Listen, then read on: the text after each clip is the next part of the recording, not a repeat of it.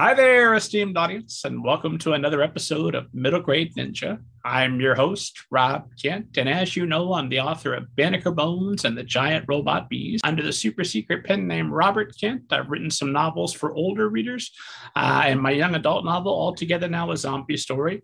For more information about all of that, and more importantly, for interviews with thousands of literary agents, editors, authors, book people, the world's best people, head to middlegradeninja.com. And we have got to get started. I couldn't be more thrilled. Today we're chatting with Stephen Frazier of the Jennifer DiChiara Literary Agency. Did I get it right after practicing right before? That's perfect, yes. Beautiful. I won't say it again the whole episode. Why run a good record? So Stephen, how are you this morning? Great. So I'm really happy to be here. You know, agents are not supposed to choose favorites, but I have to say that middle grade is kind of my sweet spot. I've sold lots of picture books, YA novels, nonfiction, but I have to say that middle grade is kind of where I do the best. One of my very first clients won the Newbery Honor with her debut novel. Had a great book come out last year called The Lost Language by Claudia Mills, which is a book that I love. So middle grade really has a special place in my heart. You have come to the right place. All the world's best middle grade authors are listening to us, and probably they're already sending their queries. Well, it's interesting that, I think that having, I was an editor for 25 years before becoming an agent, which I've done now for 17, going on 18 years. Middle grade are really the strongest readers. They're the most adventurous, the most loyal readers. And when you think about it, some of our favorite children's books ever are all middle grade novels. So it's an important place in publishing because those are the strongest readers. You can do some very adventurous things. Middle grade kids are fully adult. I mean, they don't have the extra component that teens do of, coming into their sexuality and the deep emotional life. But in every other way, middle grade kids are full adults, so they can handle any kind of topic. So it's an interesting area.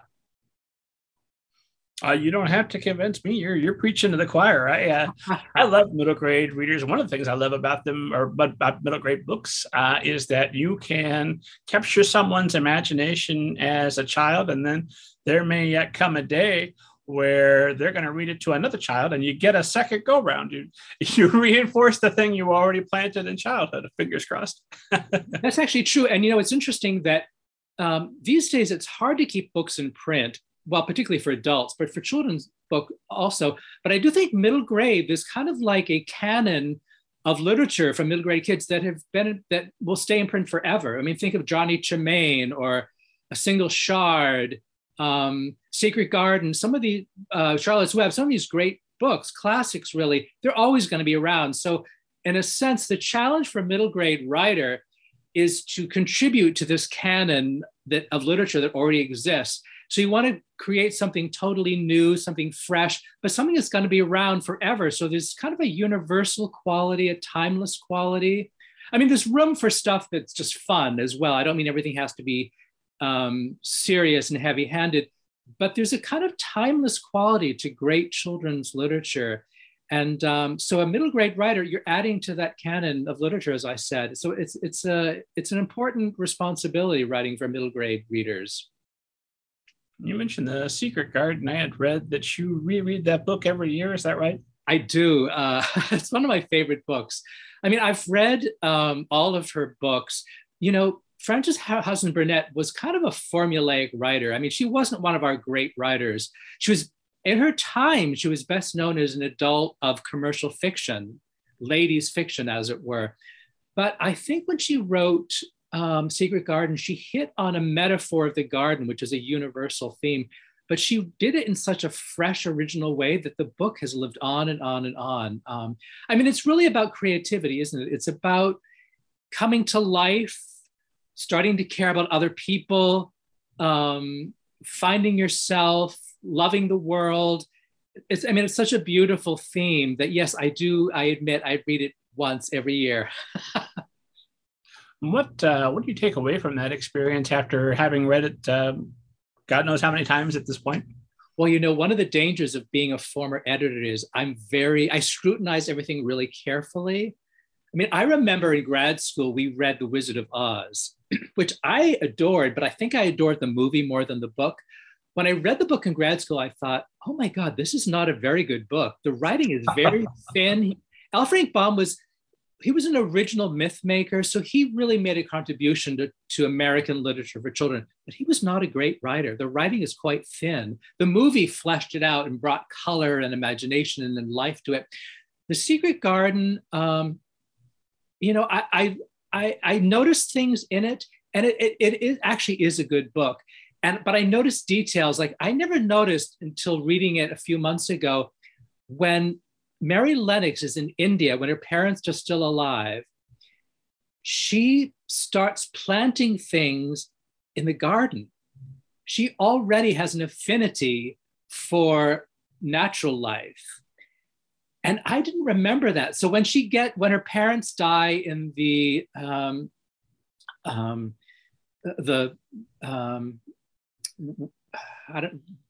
whatever pestilence that kills everyone off, and then she's shipped to her uncle Craven in outside of London in England. She, is drawn to the gardens and having her own garden. Might I have a bit of earth? She asks, but it's already planted in the reader's minds that she actually already loves gardens and plants. I think that's genius, and I never noticed that before. I don't know if you remember that, but it's quite deftly done by Frances Hodgson Burnett. The idea of connecting to the natural world as a child is quite beautiful. No, I've read it, but not reread every year. Although you're inspiring me, I need to pick it up again. It's been a while.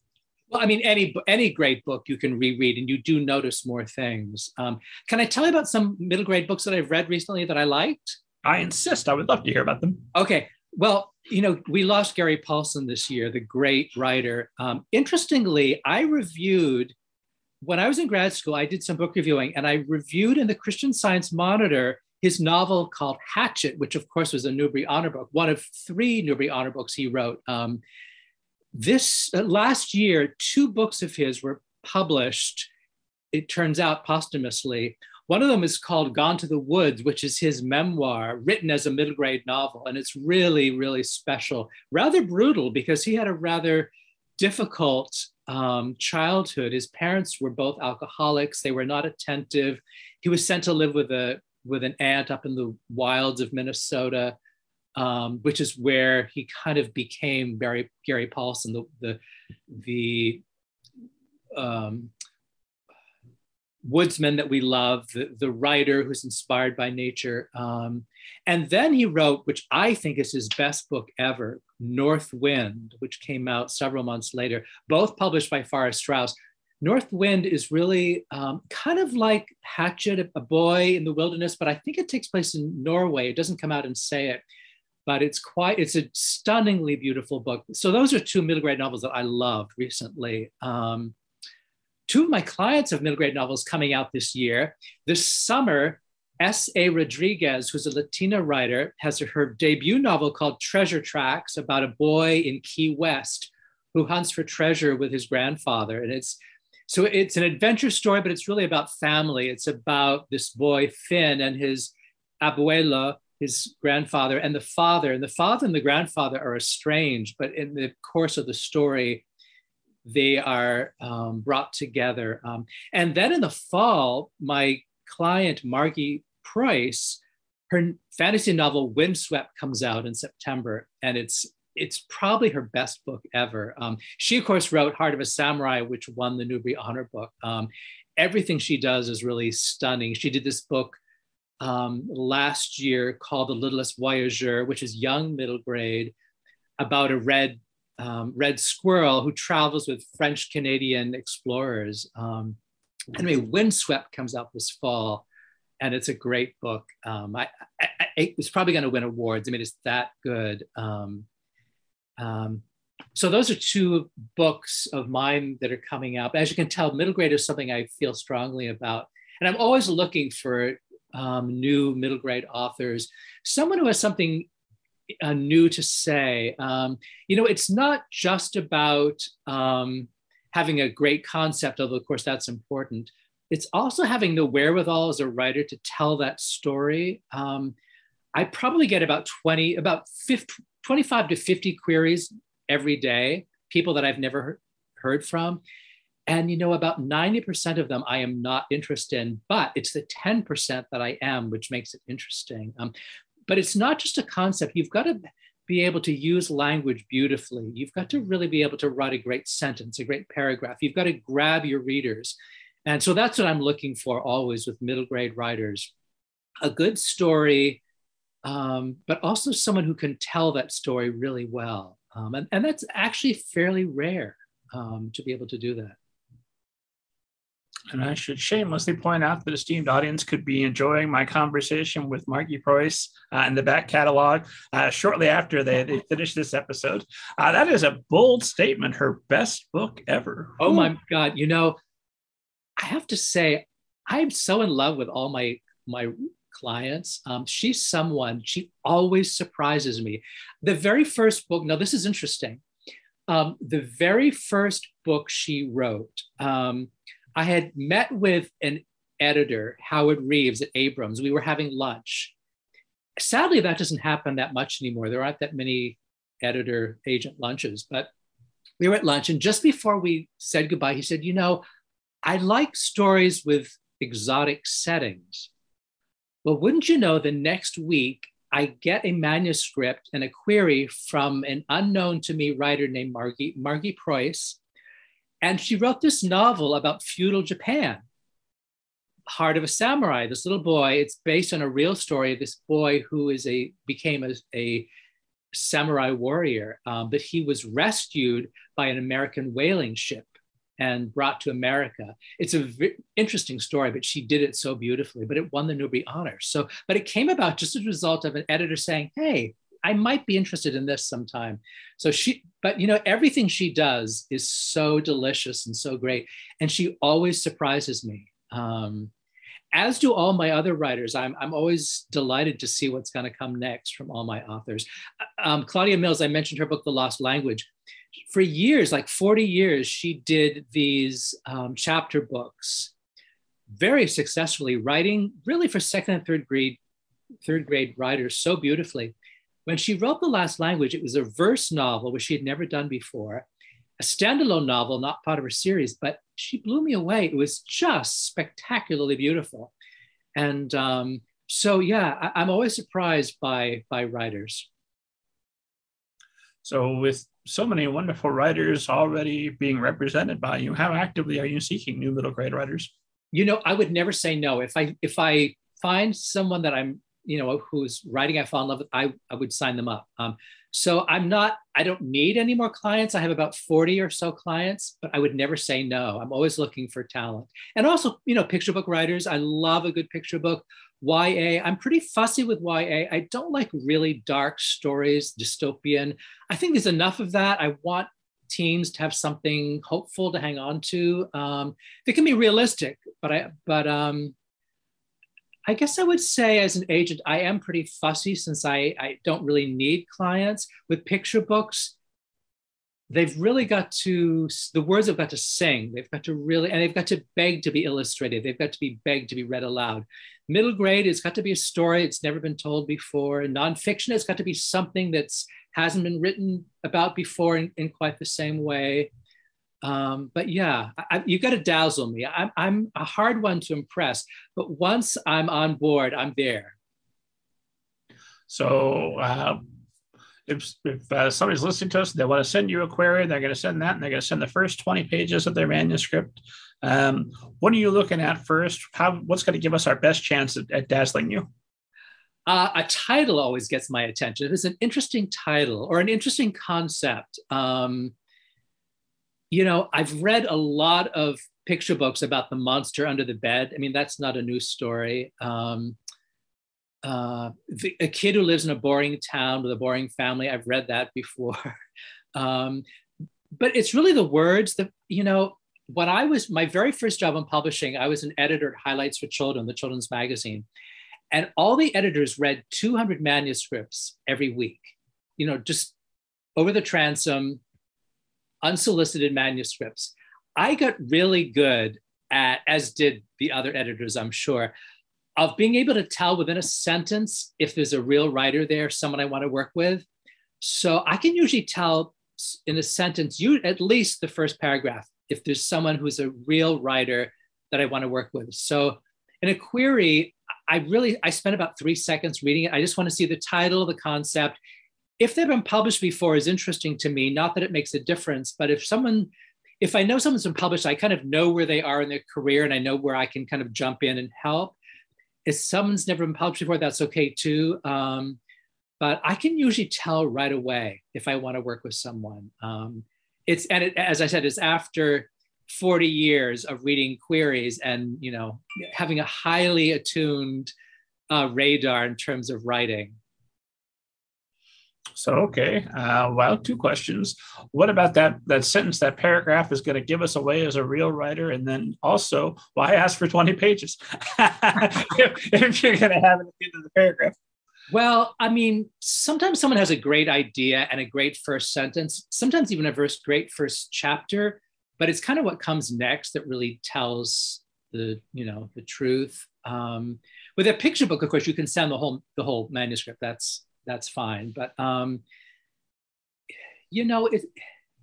sometimes people go to writers' conferences and they hone the first chapter beautifully. And then you ask to see the manuscript and then it just doesn't hold up. They haven't workshopped the whole manuscript.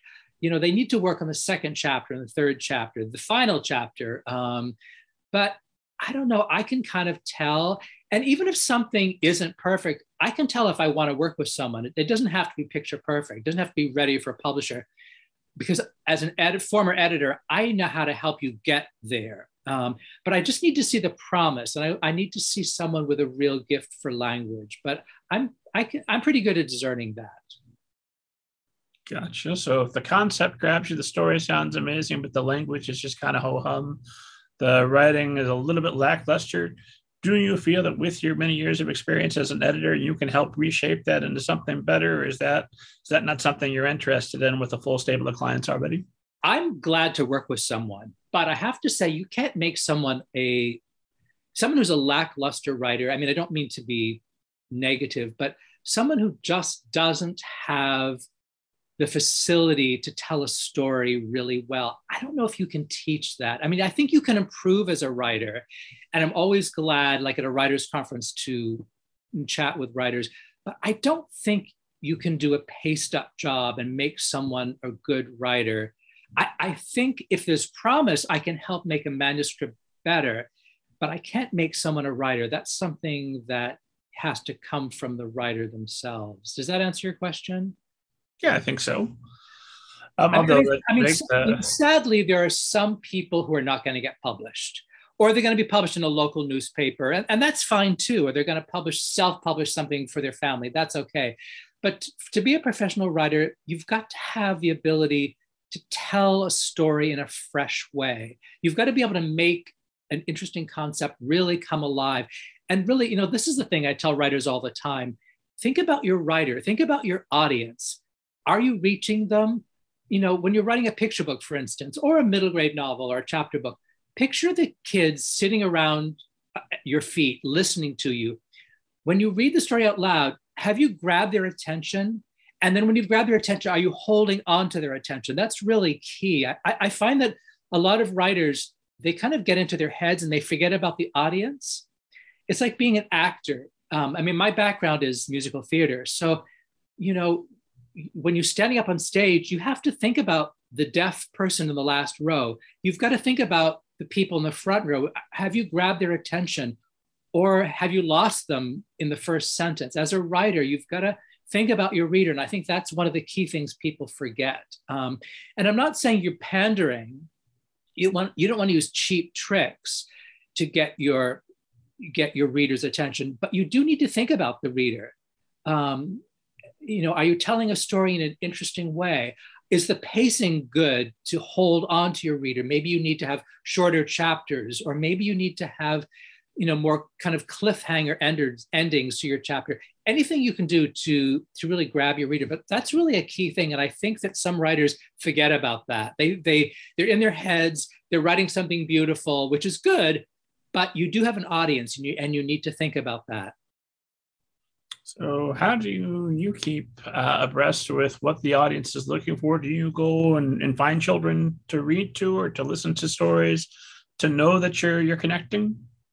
You mean for me as an agent, or for you as an agent, or is that something you would recommend that writers do? Or? Yes, I mean, I think that having children or teens in your life is very important. I mean, I have 2 grandchildren, and I love to read out loud to them. My own kids, I remember reading to them. Books were always around the house.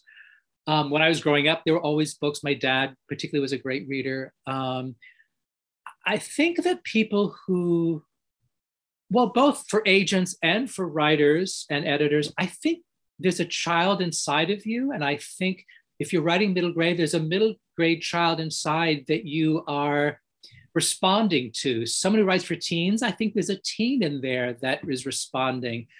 For picture books, there's a younger child that is inside of you. And I think you need to cherish and protect that childlikeness in you as a writer, as an editor, as an agent, because I think that's what gives you the ability to really write or to look for books for that audience. I do think it's useful to maybe in a bookstore setting or a school setting to read to kids, kind of gauge, where their interest sags, where you get their attention, or family members. I do think it's good to have kids around you, but I think it's the inner child that's equally important. And I know that you got a master's degree in children's literature from Simmons College in Boston. Yeah. Did you decide relatively early that children's literature was where you were going to gravitate toward? When did you decide? It's probably my mentality, but childlike things kind of interest me. But yes, I knew right away children's books fascinated me. I mean, I was a great reader myself. I mean, I think I had a British childhood. Beatrix Potter, A.A. Milne, Frances Hosden Burnett, all these great British writers, George MacDonald. I did my master's thesis on George MacDonald's At the Back of the North Wind, one of the great fantasy masterpieces. So yeah, I knew children's books interested me. And my first job, as I told you earlier, was at Highlights for Children. Then I worked at the Weekly Reader Book Club, acquiring books for them. Then the Trumpet Book Club. I worked at Oxford University Press. I worked at Simon & Schuster, HarperCollins. So I've done a little bit of everything. But I've always been around children's books, which is something that I absolutely love. So yes, it's kind of been a love affair for a long time. And I know that as an editor, you'd worked with folks such as previous guests, Gregory Maguire and Dan Gutman.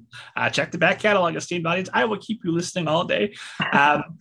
When did you make the decision that you would be better serving either your desire for how you wanted to work or for the writers you serve as an agent rather than an editor? Interesting story. If we had an extra hour, I would tell you the entire story, but it would be off the record. Well. I was working at HarperCollins, and HarperCollins used to be the place you would go to train as an editor with Ursula Nordstrom, the great Ursula Nordstrom. So I wanted to get myself there, and there were a lot of great editors. I have to say, like Simon & Schuster, HarperCollins is a very commercial house. There are great editors there. They do fabulous books. The backlist is amazing. But I found increasingly a difficult place for creative people. It's very bottom line oriented. And I found myself on the way to work thinking, why isn't this fun? Why is this so difficult? And I don't want to say anything disparaging, but some people that I worked with were difficult. And so actually I resigned. And I thought, I have a lot of experience. People know me. I've done a lot of great books. I'll just get another job. I was executive editor at HarperCollins. And well, wouldn't you know it, at that time, there were no executive editor jobs to be found. In fact, when I left Harper, they then let go all the executive editors. So that entire level disappeared. Interestingly, at that very same time, an agent that I knew, Jennifer DeChiara, who had started her own agency several years prior, I was her first children's book editor to sell her a book, for me to buy a book from one of her clients. It was The Geography Club by Brent Hartinger, fabulous landmark YA novel. Anyway, she said to me, "Hey, Steve, do you want to come work for me?" I had never thought about being an agent. But, as I thought about it, I'd been an editor for 25 years. I'd done children's magazines, book clubs, paperback books, hardcover books. I knew all the editors. I knew all the houses. So I thought, I think I could do this. So, and the first year I had already signed up books. So 17 going on 18 years later, I think this is a great place for me because while I miss the authors that I used to work with, Gregory Maguire, Brent Hartinger, all these great people, Michael Haig, Mary Engelbright, Dan Gutman. I did the my Weird School series. I actually get to meet the writers before editors do, discover them really, and then bring them to publishers. So that's kind of fun. And I love it. Well, knowing that you have such editorial expertise, does that allow the editors who receive your submissions to go, "Oh, well, we'll still have to do maybe a little bit of editing, but this is one of Stephen's people. It's probably going to be fine." I hope so. I mean, my goal is for people to think, "Oh, yes, Steve has good taste. He knows what he's doing. He can help guide the authors." So that's kind of my hope. You never know. I have to say it's the last couple of years, not just because of COVID, but partly because of COVID, it's been a difficult time in publishing. And publishers are still doing great books, and there are great books coming out. But I think things have slowed down. It takes longer to get a contract. It gets longer to get checks from my authors. There's more competition. I think publishers the last couple of years have been publishing fewer books, but hopefully better books. So it's competitive. It's a difficult time, but it's great fun. And but the last couple of years have been challenging for me and for other agents, I'm sure. So here's a question I've been asking as many publishing professionals as I have the opportunity to. How do you see the current state of publishing? And if I gave you a magic wand and said, cast one spell that's going to fix it, what would you do? Well, let's see. I think the current state of publishing, as I said, I think middle grade is always going to be a strong area for publishing and for middle grade authors. I think picture books, I think a couple of years ago, picture book biographies really came into their own. I think there's been a bit of a glut, but picture books, there's so many, essentially there are 5,000 new children's books published every year across every format. There are a lot of picture books, so it's very competitive. The name of the game at the moment for picture books is cultural diversity, which is great. Every community really needs a voice. I just signed up a Muslim American writer. I have a couple of Latino writers. I have gay writers that I represent, African American. It's the heyday of any kind of diversity, which is great. I've been thinking about this a lot recently. I do think that children's book publishing, even 40 years ago, was really doing its best to represent a multicultural world. And I remember Margaret McElderry, one of the great editors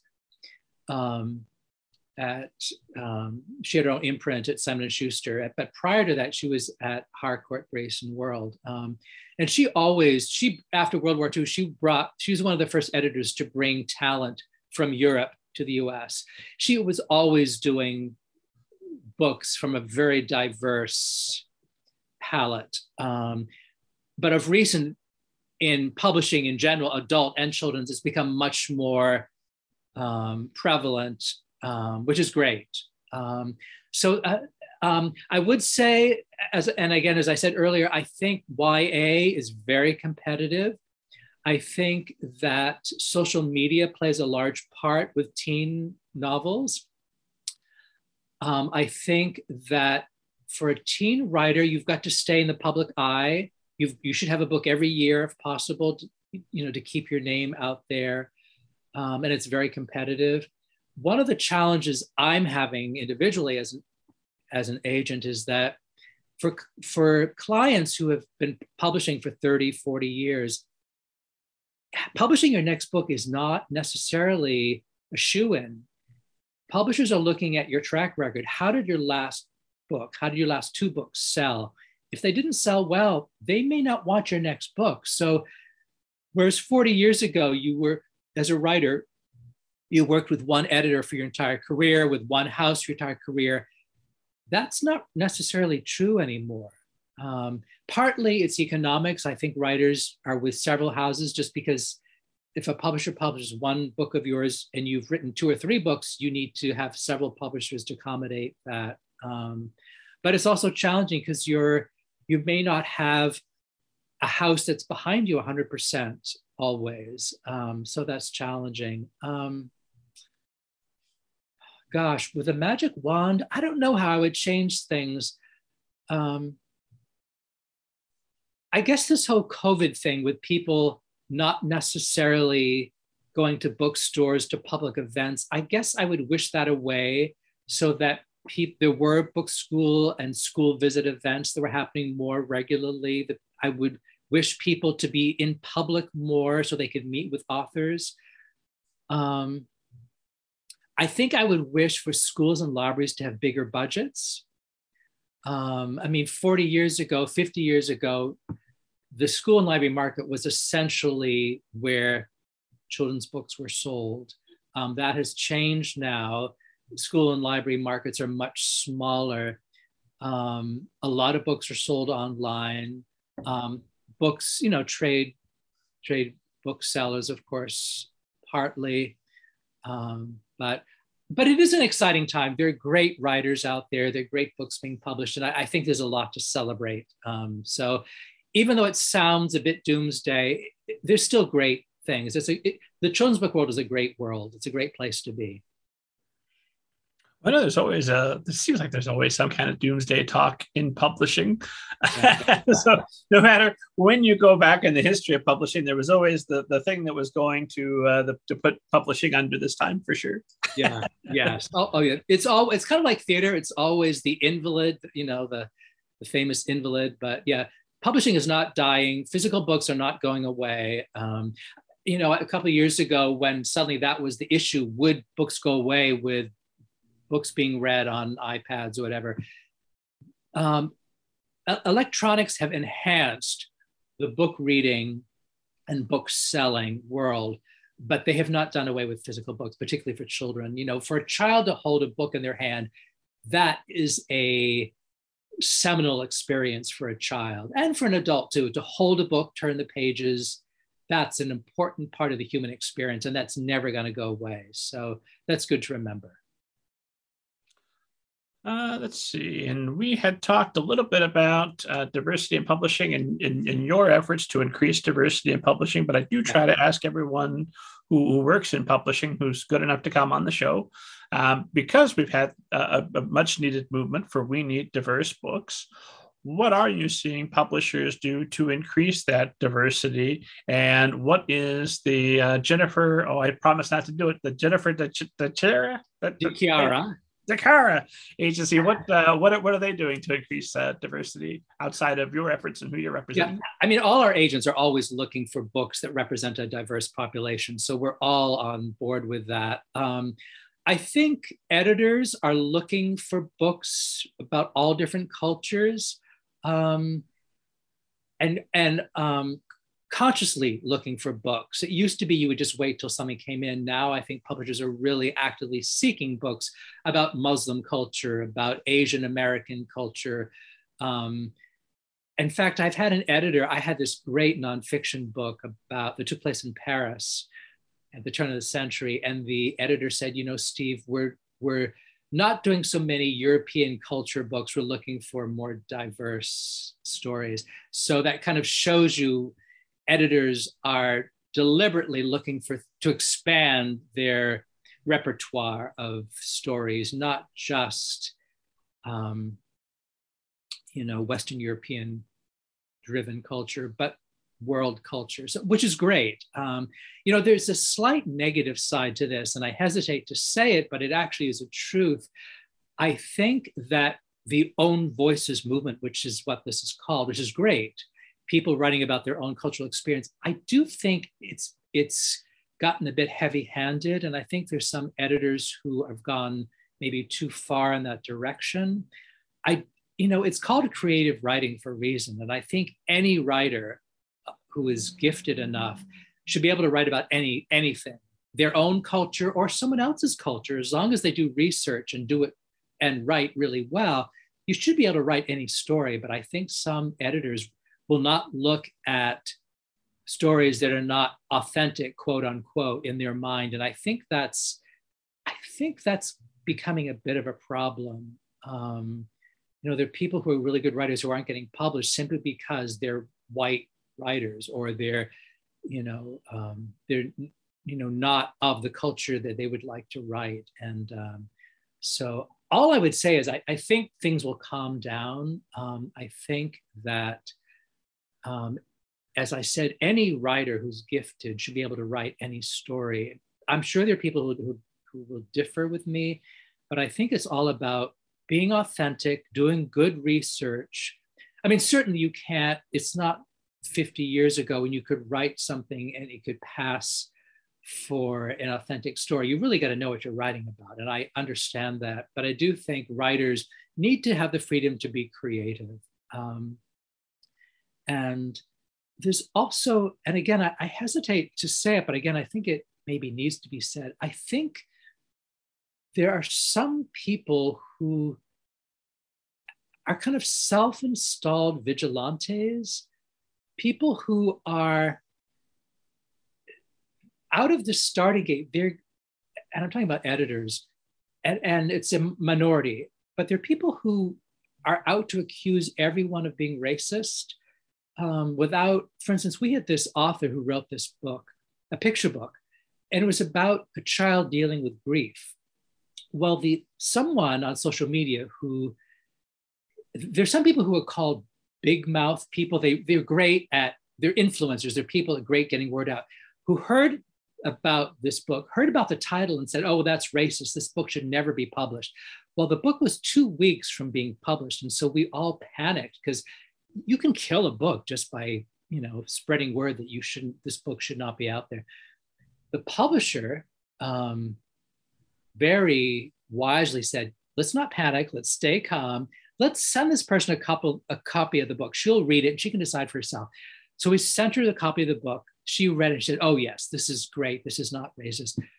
But you know what? Don't be that person who's out to accuse someone without having read the book. This is a story about a child dealing with grief.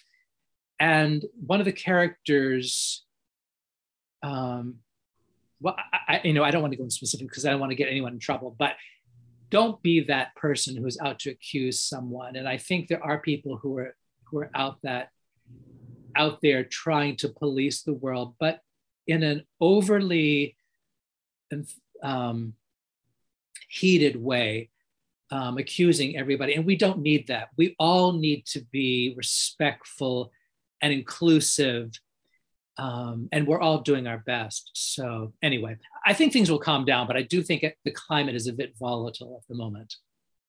Part of me is a little bit sympathetic, because if we were to have an overcorrection for a time, we went way too far in the other direction for years, for decades. So, okay, let's overcorrect the other way. Fine. If sooner or later we get back to a happy middle. Yes, absolutely.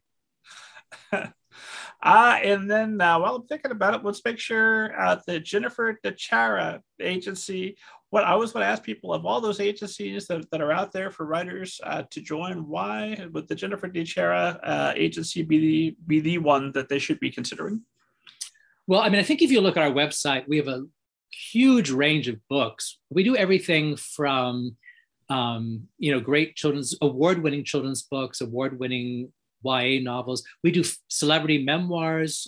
We do cookbooks. We do horror. We do graphic novels. We do a little bit of everything. But we've been around for 21 years, which is quite a track record. We've got 9 agents together.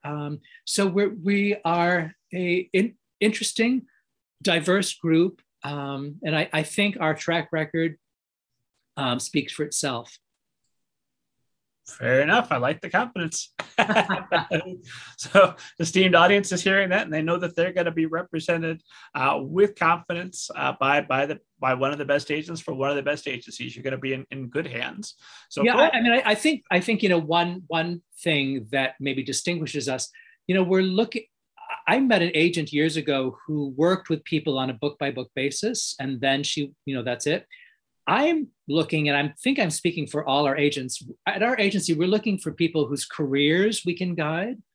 So not just to sell one book, but your next book and the next book, and to help you decide, well, what is the next book going to be? I remember when we were chatting with Brent Hartinger, we really said, okay, now what's your next book? Geography Club was a great book about a group of gay teens, starting a gay straight alliance. It had never been done before in a YA novel. But for the next book, I was afraid he would be ghettoized as a quote unquote gay writer. So we said, well, what can we do different the next book? So the next 4 books we actually mapped out for him. And I think that was a good career plan to really think in terms of broadening his audience. And but that's what we do. We really do think in terms of career. And I think maybe that's unique, or I think it's unique.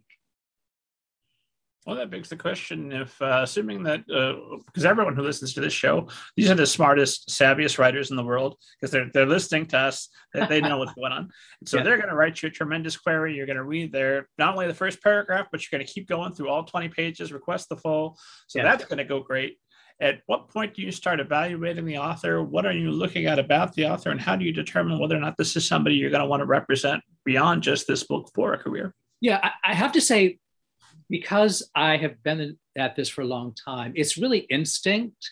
I can usually tell right away if there's someone I'm excited about who's writing that I really love. And usually by the time I've requested the full, I pretty much know, I think this is someone I want to work with. However, I always ask, what's your next project? With a picture book, I need to read at least one other picture book that I like equally as well as the first one. With a novel, I need to know there's at least another idea in the works, because as I said, I want to work with someone in their career. And if it's a one book thing, I'm really not interested, because I really, when you're putting that much time and thought and passion into someone's career, you want to make sure there really is a career there. So I need to know there are other projects in the pipeline. And that's the kind of thing you would discover during your initial phone call with the author then? Yeah, so I would be in touch with them probably initially by email and say, what else are you working on? How do you see yourself? Are you a YA author primarily? Do you do only picture books? Do you do middle grade? What else are you working on? Have you been published before? I kind of like to get a sense of who someone is as a writer. And you can usually tell right away. It's kind of like when you go shopping and you know when you see something, it's the perfect gift for someone, you just know, and you don't hesitate. That's kind of the feeling you have as an agent. And so if they come back and it's something right out of left field, well, I've got this wonderful middle grade book you've fallen in love with, and right now I'm polishing off an erotic thriller. Is that something that gives you pause? Because I know you said elsewhere that if your client decides to write something else that is not usually within your wheelhouse, that you will find a way to represent that book also because you believe in the client, right? Yes, absolutely. Yeah. I mean, I'm not sure erotic is really what I do best. But yes, I pretty much, once I'm signed on with an author, I will do whatever they want. And if I don't, for instance, I had one author who wrote a what you consider chick lit. I didn't really know that audience, those editors, but I educated myself and I found out who those editors are. So yes, I'm with someone once I'm signed on to them. And in fact, I think it's good for writers to flex all their muscles as writers. If you do picture books, you want to try YA or vice versa, I think that's great. If you want to do an adult novel, it's good. I think it's good for a writer to do all kinds of things. Some people only want to do one thing, and that's okay too. But I do try to encourage my writers to try all kinds of things. And so for writers working with you, and you're out there submitting the first book and they're working on another one, how often do you want to hear from the writer? How involved do you want to be in choosing what their next projects are going to be? I'm glad to be a sounding board for writers if they want to discuss a couple ideas they have, what should be the next one. Yeah, I mean, writers can send something to me as frequently or as fully as they'd like. Generally, I say be in touch with me about every 6 weeks or so. Because I have about 40 clients, I'm not in touch with everyone all the time. Some writers take a lot of time. Like if they're selling books consistently, I need to obviously take care of their contracts, their deal negotiations, or chasing down checks or contracts, whatever. But I would say about every 6 weeks, I'd like to hear from people. Gotcha. So you don't want me calling you every other day to tell you what the update is on the new book? I really don't mind, but I would say every 6 weeks is a good guideline. Now, it really varies. I mean, some writers do need a lot of handholding, and that's okay. One of my clients, Margie Price, is a good example of someone who she's totally independent. I called her one time and I said, so we have a deadline coming up for your next book. How are you coming? And she said, oh, I'm going skiing, which I thought was hilarious because I knew she would get it done, but I like the fact that she has a life. She's got other things going on. She did meet the deadline. It was, the book came out beautifully. But some people, every week, they need to be in touch via email or every month with a phone call, and that's okay. Because every writer's different, and I want to, take care of their own individual needs as a writer. And then, so if I've got an idea, but I'm not certain of it, when you be a soundboard, we can go back and forth. Do you want to see early revisions, or would you prefer that I get half a manuscript to full manuscript before you offer input? How? No, it could be just an idea. You could say, hey, listen, I've got this idea for a book. This character meets this character. This is the setting. This is the time frame. What do you think? And I could say, well, it's kind of similar to what you did before. How about something a little bit different? Or I'm seeing a lot of that kind of thing. Do you have any other ideas? I'm glad to see a partial. If you want to wait and polish it, show it to your critique group, then send it to me. At any stage, whatever you find useful, I'm glad to come on board. I'm pretty open to that. Gotcha. And then I've got so many questions. I'm watching our time, so I'm trying to select what are the most crucial questions to make sure that I ask. One thing I've heard you say is that a book is joy manifest, which is a description I absolutely love. Do you still feel this way? Years of being in the agency, and how many books having come across your desk and out that each book is joy manifest? That's interesting. I don't remember saying that, but yeah, I do think that's kind of true. It's interesting. I do believe that the painter Renoir said that a painting is love made manifest. And if you look at Renoir's paintings, there is a very tender, sweet quality to his paintings. And so I do think that's true. Yes, I do think that's true. I think that I do remember saying once in a speech that joy is the soil in which books are born. It's like planting a seed. I think joy is part of it. It's part of the creative act. I think that when you have an idea for a book, it's a very exciting, joyful thing. And I think that joy is what helps you finish the book, page by page by page. I think joy about that book ideas is what helps an agent then sell it to an editor. I do think it's a very joyful thing.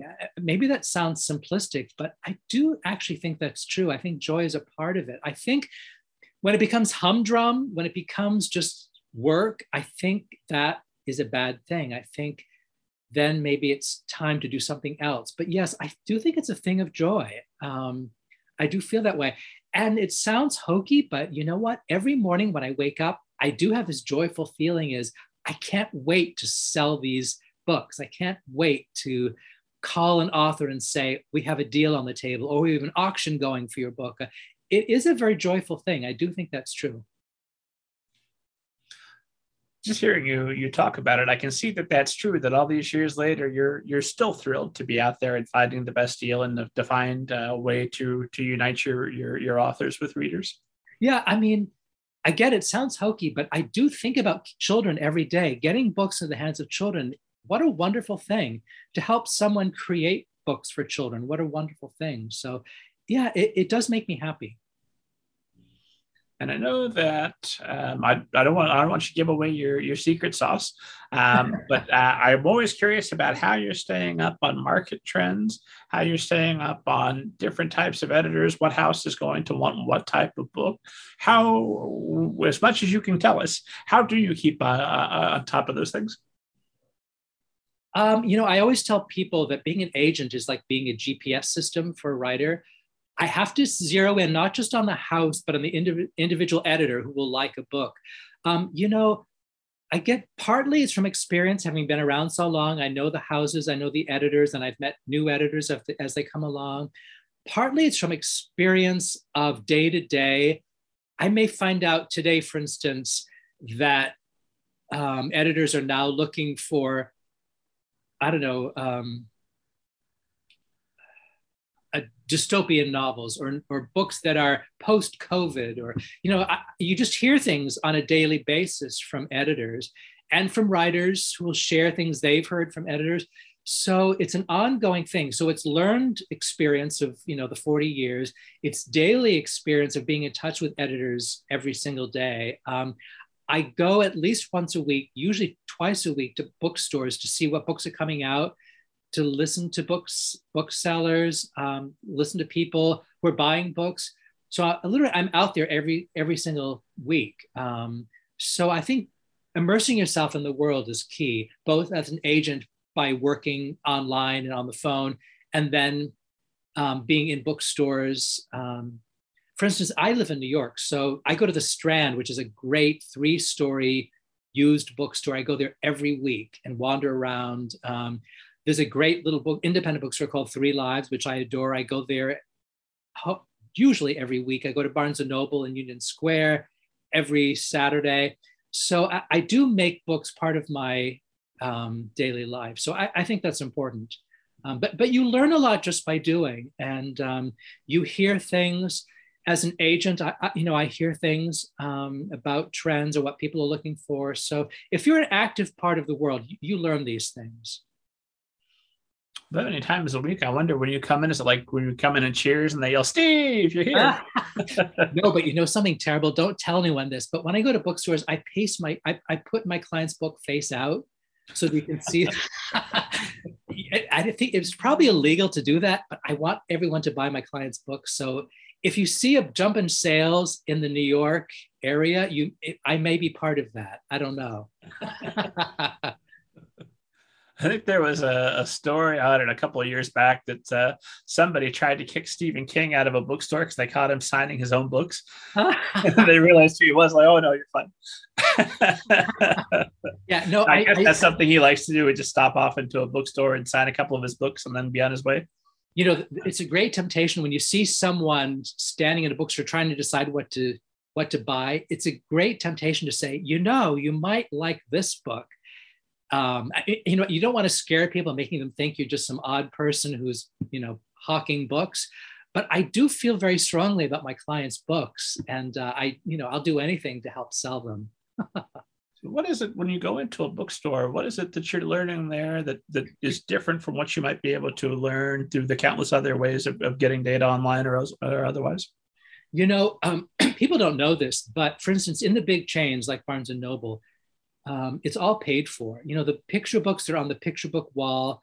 There's a power aisle on the first floor. The books you see when those are all paid for. People don't know that. So it's all negotiated ahead of time. What books are going to be out front? What books are going to be up on the wall for book buyers? So it's not just random. In a independent bookstore, it may be different. But I don't think people know that it's a very deliberately curated thing to walk into a chain bookstore. You see, I don't know, I guess you see what books people are drawn to.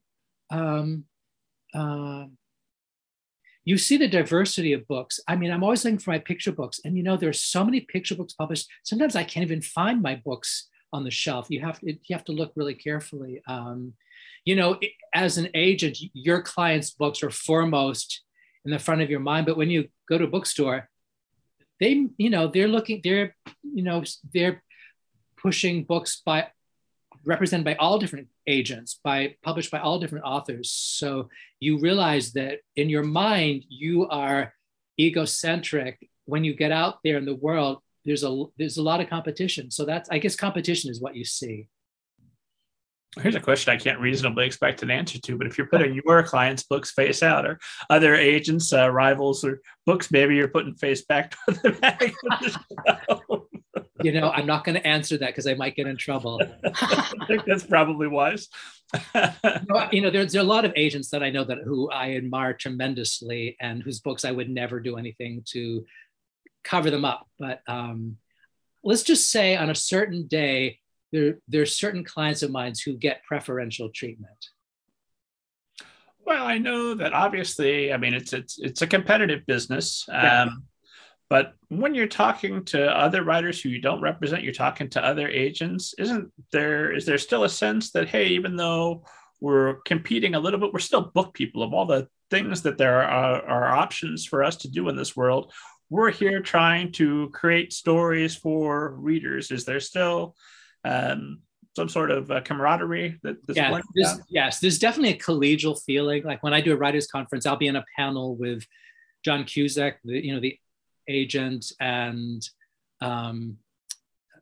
any number of other people. Yes, and I think we all get along. We all respect each other, and yes, I think I can't speak for the book world as a whole, but in the children's and teen book world, people are very friendly and very supportive.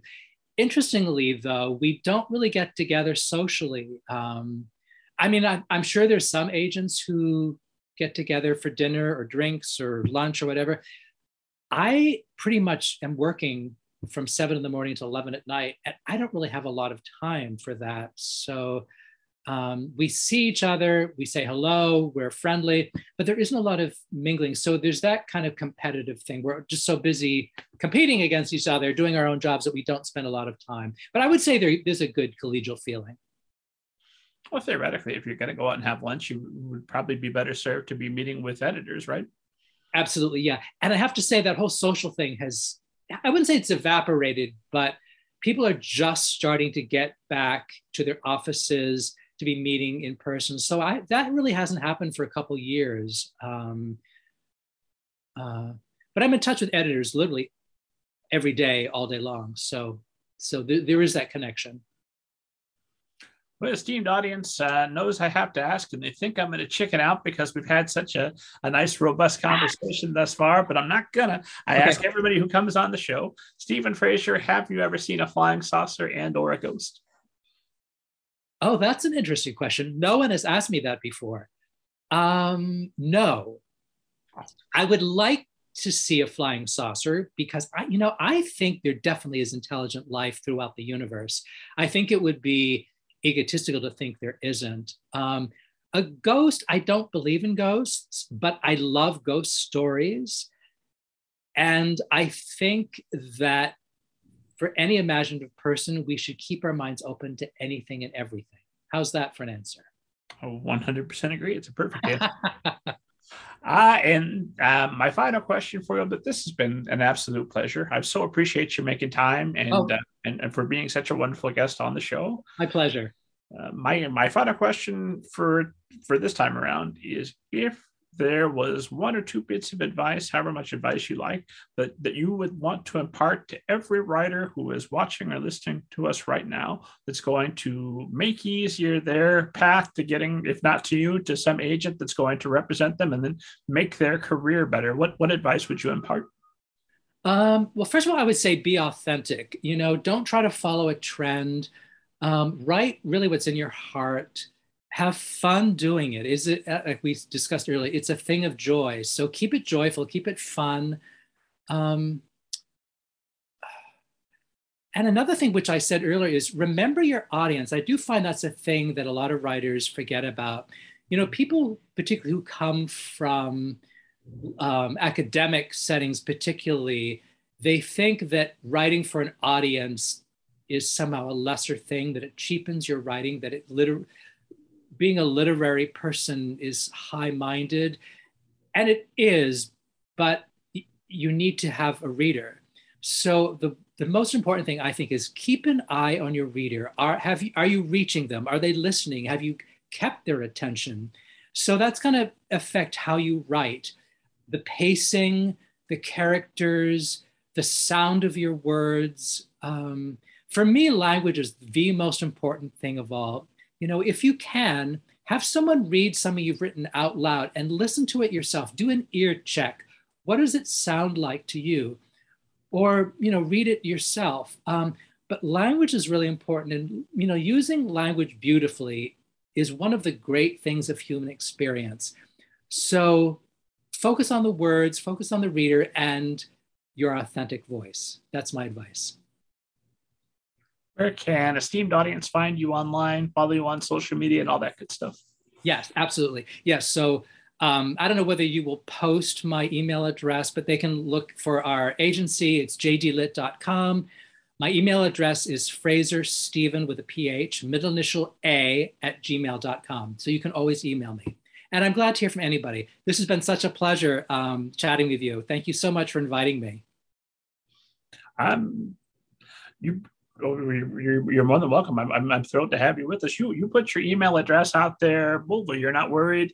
I know some agents are very, very hesitant to do that. You're not worried about people just saying, hi, it's me. I'm working on a book. I don't have anything for you right now, but I hope to bother you in a year when it's done. You're not worried about the spam and all that? Yeah, no, that's fine. Let's keep the dialogue going.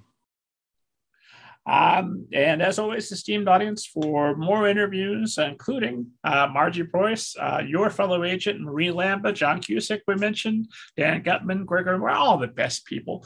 Head to middlegradeninja.com, and God willing, I'm alive. I'll see you next week.